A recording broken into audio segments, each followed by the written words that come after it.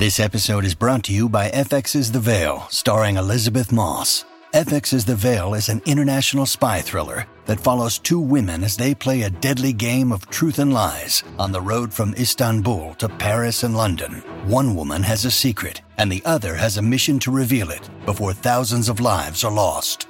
FX's The Veil, now streaming, only on Hulu.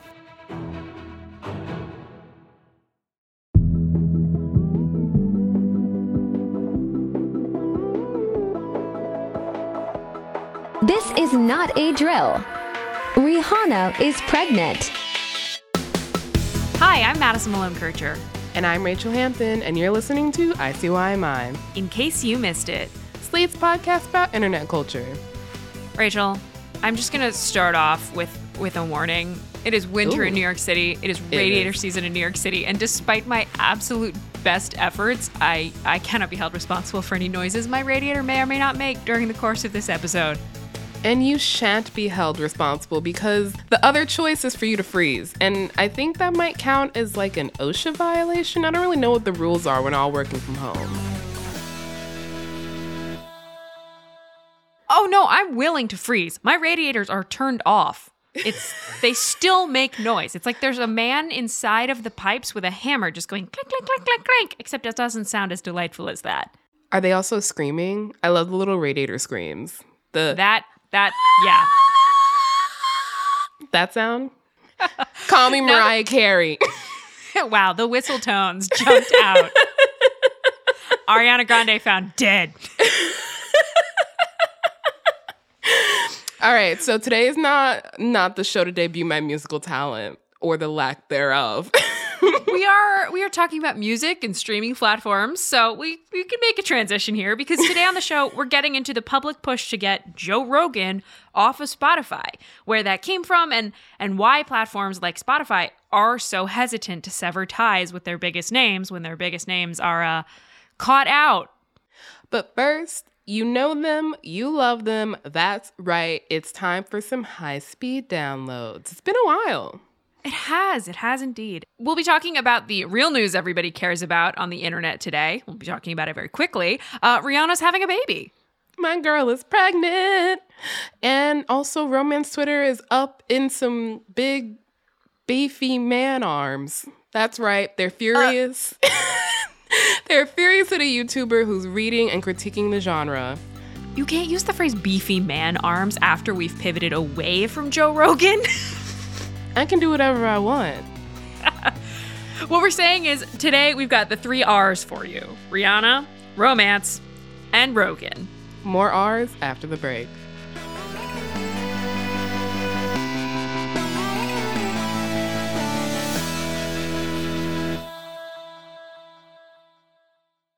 Tired of not being able to get a hold of anyone when you have questions about your credit card? With 24/7 US-based live customer service from Discover, everyone has the option to talk to a real person anytime, day or night. Yes, you heard that right. You can talk to a human on the Discover customer service team anytime. So the next time you have a question about your credit card, call 1-800-DISCOVER to get the service you deserve. Limitations apply. See terms at discover.com/creditcard.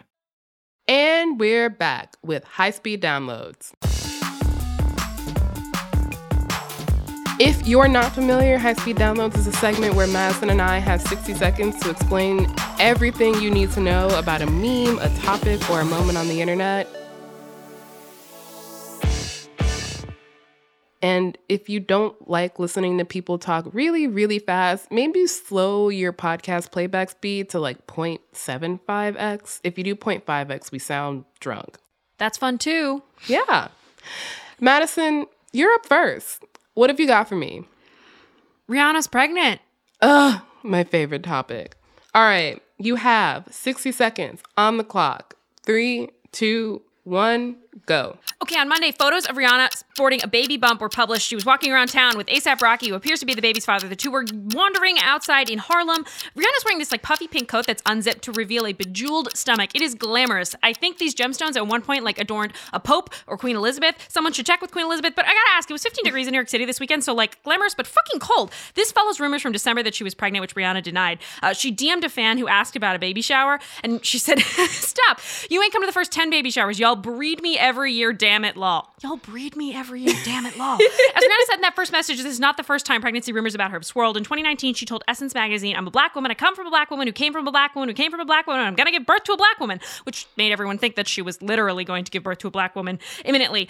This did not happen. Fans really like being up in celebrities. Fans really like it when celebs are pregnant, or they can talk about the drama of celebs being pregnant. This happened with Beyonce, Rihanna, Nicki Minaj. Like anytime anybody physically appears to have a stomach, it's like, ooh, pregnancy. Get out of celebrities' uteruses. Get out of my uterus. Get out of everyone's uterus.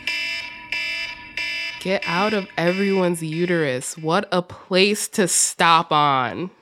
Not my finest performance. Well, to cap it all off, you have one sentence to perhaps redeem yourself just a little bit. Do you have anything else you'd like to say? I do. And honestly, I'm not even going to have to cheat. It is truly one sentence. I am happy if Rihanna is happy, but I would be happier with a new album. Yes. Like, I love everything she has built for herself. Fenty Beauty, the lipstick, phenomenal. We love her. But also, Anti came out so long ago. I can't keep playing Kiss It Better. I mean, I can, but I need more. We have not eaten well since. She said, I want you to stay hungry. And bitch, we have. All right, Rachel, it is your turn. What do you got for us? I've got romance Twitter. Ooh, a place I avoid as a standing policy. You know, I understand why.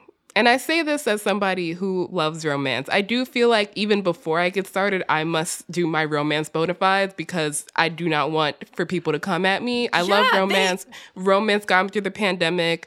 Beverly Jenkins is my idol. I've profiled romance novelists before.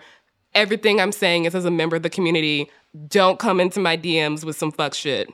It's now cute we're ready. that you think any of this is going to keep Romancelandia from going from 0 to Pitchfork in 3.5 if they so choose. I mean, it's either that or me just saying, I'm a black woman. If you come after me, you're racist. But I prefer not to pull that one out unless I absolutely have to. All right, let's actually get into the high-speed download.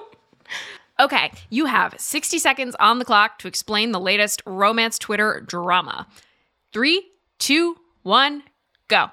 Okay, last week, YouTuber Jack Edwards posted a really funny and innocuous tweet about how men in romance novels are always big. He said, no one romance novels, this man is so big, he is just so huge, he towers over me. All I can think about is how big he is. His arms are so big, he is so big. This is so accurate. Every single man in a romance novel is like 6'4" and has big, meaty arms like Gaston. Anyway, after this very true tweet came out, the members of Romancelandia descended upon him. So many women, mostly white, raged against him, feeling like he was attacking their work. They were basically acting like they're being oppressed by this tweet that I must say is accurate if you pick up any 10 romance novels off the romance shelf in Barnes & Nobles. But of course, people feel like romance is looked down upon, which is true. It is like called women's lit and has historically been relegated to the realm of fluff and not serious, when there's actually a lot of great work around desire and sex and race. But most importantly, it's a billion-dollar industry. It's not an oppressed class. Romancelandia, like most fandom spaces, have a tendency to turn into a place where any sort of commentary that isn't glowing praise is just like an outright attack on the lives of writers. And I must say, stop it. This is terrible. And he also said this in a follow-up tweet that he's enjoying his first foray into romance, so leave him alone.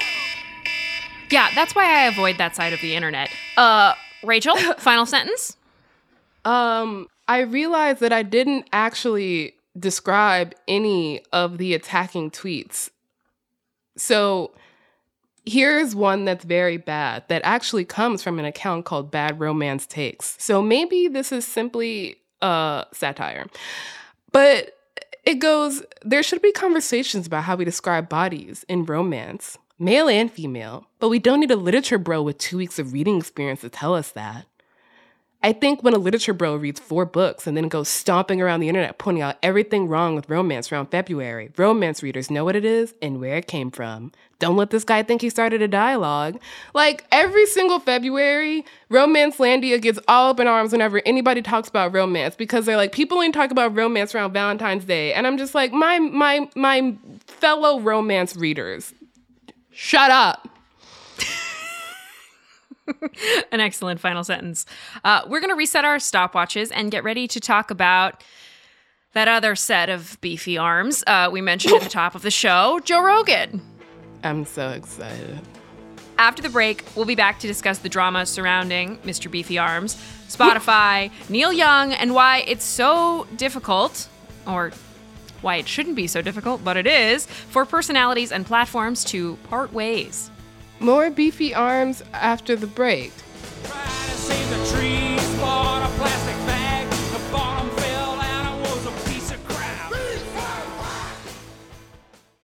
When you need mealtime inspiration, it's worth shopping Kroger, where you'll find over 30,000 mouth-watering choices that excite your inner foodie. And no matter what tasty choice you make, you'll enjoy our everyday low prices, plus extra ways to save, like digital coupons worth over $600 each week. You can also save up to $1 off per gallon at the pump with fuel points. More savings and more inspiring flavors make shopping Kroger worth it every time.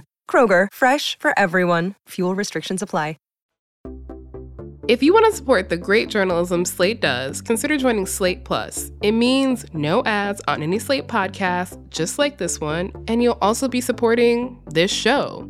ICYMI would not be possible without y'all's support, and Slate Plus really helps keep this show going. You'll also get bonus segments or episodes on some great shows like Slow Burn, Amicus, and Mom and Dad Are Fighting. You'll get unlimited reading on the Slate website. You'll never hit the paywall, and you'll get access to every single article and advice column on Slate. To subscribe, go to slate.com/ICYMI+. That's slate.com/ICYMI+.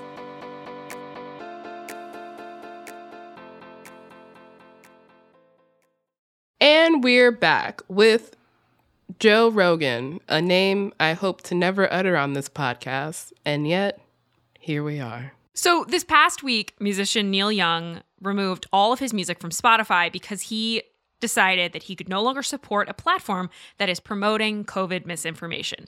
And he's talking specifically about the Joe Rogan Experience, hosted by Oprah Winfrey. No, Joe Rogan. Don't malign Oprah like that, not even jokingly. The Joe Rogan Experience, briefly, is a very long podcast where Rogan sits down with guests and has these kind of freewheeling conversations, heavy air quotes around conversations, that are never fact-checked and also never seem to end. They promote everything from ivermectin as a COVID cure to suspicions around vaccines for children. And that's just scratching the surface of the last 3 months of the Joe Rogan Experience. He's just a man asking questions, you know? Mm-hmm. They removed you for not going along with whatever the tech narrative is, because tech clearly has a censorship agenda when it comes to COVID, in terms of treatment, in terms of whether or not you're promoting what they would call vaccine hesitancy. They can ban you for that. They can ban you for, in their eyes. I just realized that I've never actually heard Joe Rogan's voice, and I think in my head, he was Alex Jones, because that voice sounded so normal. I thought he'd be screaming. No. That's not his style. Alex Jones, a lot more shouting. The thing, though, is you probably have heard Joe Rogan's voice. He's a former stand-up comedian and more relevant. He was the host of Fear Factor. Did you ever watch that? Oh, my God. I'm Joe Rogan. Welcome to Fear Factor. The stunts you're about to see were designed and supervised by... Just had a flashback. My family used to watch it, and it always scared me because just I am visualizing like bowls full of bugs and... Yeah, being locked into a box full of snakes kind of thing. Yeah, not for me. Yeah. The dude's a bro. He is a bro, and maybe that's why I keep confusing him with random other bros. Like, I thought he was Alex Jones, and then I also thought he was a dude who only eats meat, but I think that's a different man, right? That's Jordan Peterson? Look, it's just a category of men that Joe falls into, which is he loves being provocative and seems to not give a flying fig about spreading misinformation so long as he keeps raking in that Spotify cash while doing what seems like as little work as possible. I'm sure it involves some work, but, you know, research takes time. It does. I mean, would I do the least amount of work possible if Spotify was giving me a lot of money? Yes, but that would result in me talking about Tumblr for hours on end, not ivermectin. At the beginning of the year, some people who actually do quite a lot of research take a lot of pride in it. This group of 270 scientists and medical professionals signed a letter urging Spotify to take action against that misinformation Joe Rogan is spreading in his show. That letter from these 270 scientists inspired musician Neil Young to write his own, alerting Spotify that they could either have his music or Rogan's podcast on the platform, but not both.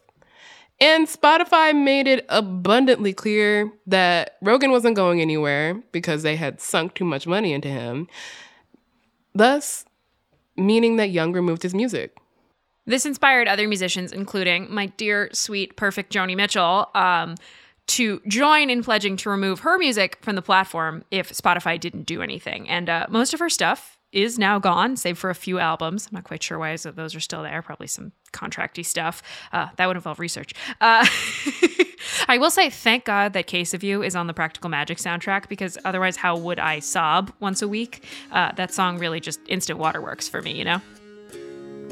Just before our love got lost, you said, I am as constant as a northern star. And I said, constantly in the darkness, where's that at?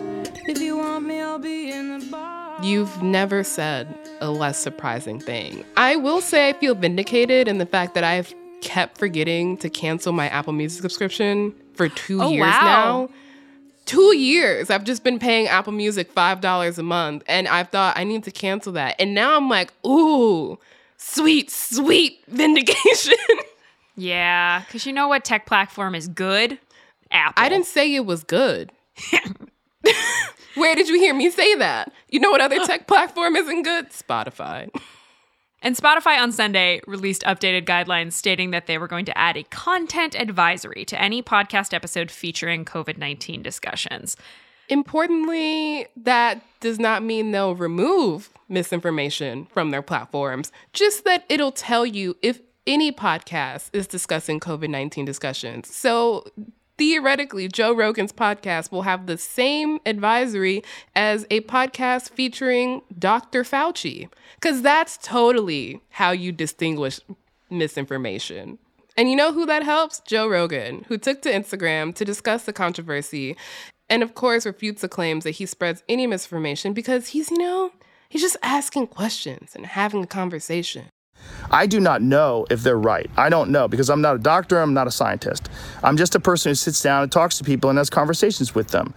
Obviously, I feel we don't have to say that this is dangerous, but we're going to say it. This is dangerous. The kind of just asking questions mentality is usually just a cover for just allowing misinformation to breathe without fact-checking it, or for provocation's sake. The just asking questions mentality is basically like, this question has no real life impact. And that's not how anything works. And unfortunately, and also predictably, Spotify's response is like mad weak. It doesn't really look like the current efforts to deplatform Rogan are gonna work, because what Neil Young or Joni Mitchell might be missing here, or not missing, but their supporters are missing here, is that Rogan has the power, not Spotify. They need him a lot more than he needs them.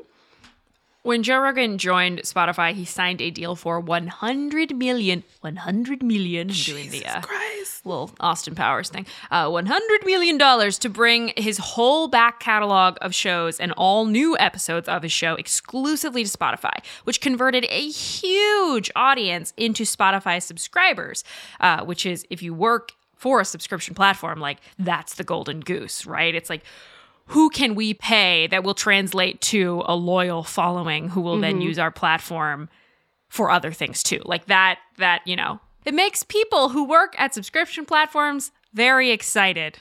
Taking already established audiences and converting them into Spotify subscribers is basically the platform's whole new direction. They've invested so much money into podcasting, specifically podcasting with big names attached. They signed a deal with Meghan Markle and Prince Harry. It is. I've been trying to think if there is any one artist who could really push Spotify to change by pulling their catalog. And I mean, names like Taylor Swift and Beyonce come to mind. That's the thing about Neil Young and Joni Mitchell pulling their music, which is an incredible principle stand, and I commend them for it. But their music catalogs, which are very important and brilliant works of art, as Madison can attest by the fact that she cries to a song from Practical Magic once a week, they're not really continuing to grow. There's not new music coming in that will inspire listeners to keep coming back every month. But you know who does inspire listeners to come back every week? Joe Rogan. It's funny because Meghan and Harry inked a deal with Spotify in December of 2020 for $25 million. And the couple did release a statement voicing their concerns with the promotion of misinformation on Spotify. But they didn't go so far as to, send the check back, pull out completely. Yeah, I think that's the only income they have right now. It is concerning that we are at a place where Joe Rogan seems to have Spotify by the financial throat, and that they can't or won't do anything meaningful to fix this. But it's also not really new either. I feel like we've talked about deplatforming a fair amount, and it's a really difficult thing to do when a platform depends so much on an individual. It's really similar to how Twitter didn't want to get rid of Trump until the very bitter end, because they could feasibly look away and not take responsibility for any of his content because they were just a platform for his tweets. And let's be honest, having access to the president potentially tweeting out the nuclear codes was a great get for Twitter. YouTube's version of this, of course, was Alex Jones, whose show InfoWars ran for years on their platform without any sort of regulation. If you never watched InfoWars, I'm happy for you. Alex Jones is a person who has denied that the children who were murdered at Sandy Hook were real. Yes. He's said they're paid actors. And YouTube said, okay, here's an ad. YouTube until 2018 said, we're fine with that. Until a whole bunch of websites started removing Alex Jones's content from their platforms. Truly, you would wake up every day and it would be like, Pinterest has deplatformed Alex Jones. But before that, YouTube really had no incentive to do anything because his show was driving money for them. And who cares what he's saying between the ads? I guess what we're saying here is it is costly and risky for these platforms to take a principled stance, which is why I think we can't chicken out here, Rachel. So you and I must take ours. Deplatforming Joe Rogan from Spotify, yes or no? I mean, morally, yes. Do I actually think it will do much? No, because the thing is, Rogan's followers will follow him anywhere. There was this August 2021 Verge article that actually made the case that Rogan going exclusive to Spotify diminished his influence and his audience because people couldn't access him without a subscription. Whereas before, his show would also be on YouTube or other podcasting platforms. And so unless every single publishing platform decides to deplatform Rogan, getting him on Spotify won't do much. And in fact, getting him on Spotify will only further activate his audience to follow him wherever he goes. That's not a reason not to do it, but I think that if Spotify does do it, we can't just sit here and be like, yay, the problem is dealt with. Because it's not. I think that's fair. I'm in the camp of deplatform the fuck out of him, deplatform the hell out of whoever is the him of the day, right? It is wildly effective if enough platforms do it. And the reason I think about it, or I feel so strongly about it, is this. Joe Rogan's audience, you're totally right. They will follow him wherever he goes. But the group that I'm interested in protecting is somebody who is not a Rogan listener yet, is not a Rogan fan yet, but might become one if he is on a mainstream platform that is serving up this content easily and for free alongside, like you said, a podcast that's interviewing Dr. Fauci. Those are the people who, if we can avoid getting this content into their ears and in front of their eyes, that seems worth it to me. I agree with you. And I do hope that if Spotify does decide to deplatform him, that it would create that domino effect. But at the very least, they could stop promoting him as heavily as they do. I was scrolling through Twitter because it's my job. You were working. I saw all these people who were like, ever since Joe Rogan has been on Spotify, I don't even listen to podcasts, but Spotify knows that I'm under the age of 50 and I'm a man, and all I've gotten served are ads for Joe Rogan's podcast. So it's not just like they're hosting this content, they're also actively pushing it into people's feeds who don't previously listen to it. And that's fucked up. And I think that can stop and should stop. But can they? Can they actually get out of this $100 million deal? Do you actually think they will? I think they will if and only if they hit the same point that many a platform before Spotify has hit, where it becomes fiscally untenable for them to be in bed with Joe Rogan. There were a lot of headlines actually about how Spotify lost more than $2 billion, billion with the B, dollars in market value after Neil Young pulled his music. Which, that's a big figure, but we do need to give it a little context because that sounds very dramatic on its face, but it's not all that different from how much money Spotify had already been losing. The company has been kind of in, let's say, a slump since 2022 began, though we should note that after Spotify published its new guidelines and Rogan posted his apology, Spotify stock went back up almost 14 points on Monday. So unfortunately, it does seem like money does not care about morality. A huge shocker. I mean, that doesn't change the fact that it's a great political statement for musicians to take their music off the platform. But, I mean, unless it's a powerhouse like Taylor Swift or Beyonce or one of the people who has an exclusive Spotify contract, no one really has a chance at making the change of deplatforming Joe Rogan. Rachel, I think I cracked it. I think I know how we can convince Spotify to deplatform Joe Rogan. Okay. We're going to pull our absolutely free podcast off their platform. Yes, definitely. That will definitely affect their bottom line so much. We have that level of influence. There are no perfect answers here. I guess the best we can hope for is the tech industry being more regulated? Nah.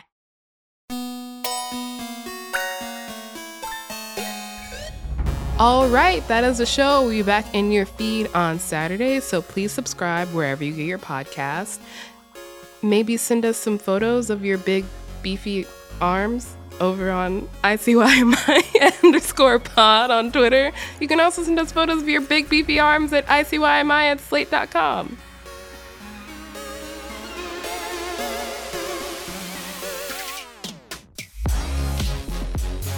ICYMI is produced by Daniel Schrader. Our supervising producer is Derek John. We are edited by Forrest Wickman and Allegra Frank. Amber Smith is senior manager of podcast audience development, and Alicia Montgomery is executive producer of Slate Podcasts. See you online. Or in the gym. Did you get a new phone case? I did. It's square. It's nice. Thank you. I bought it off an Instagram ad. It's a piece of shit.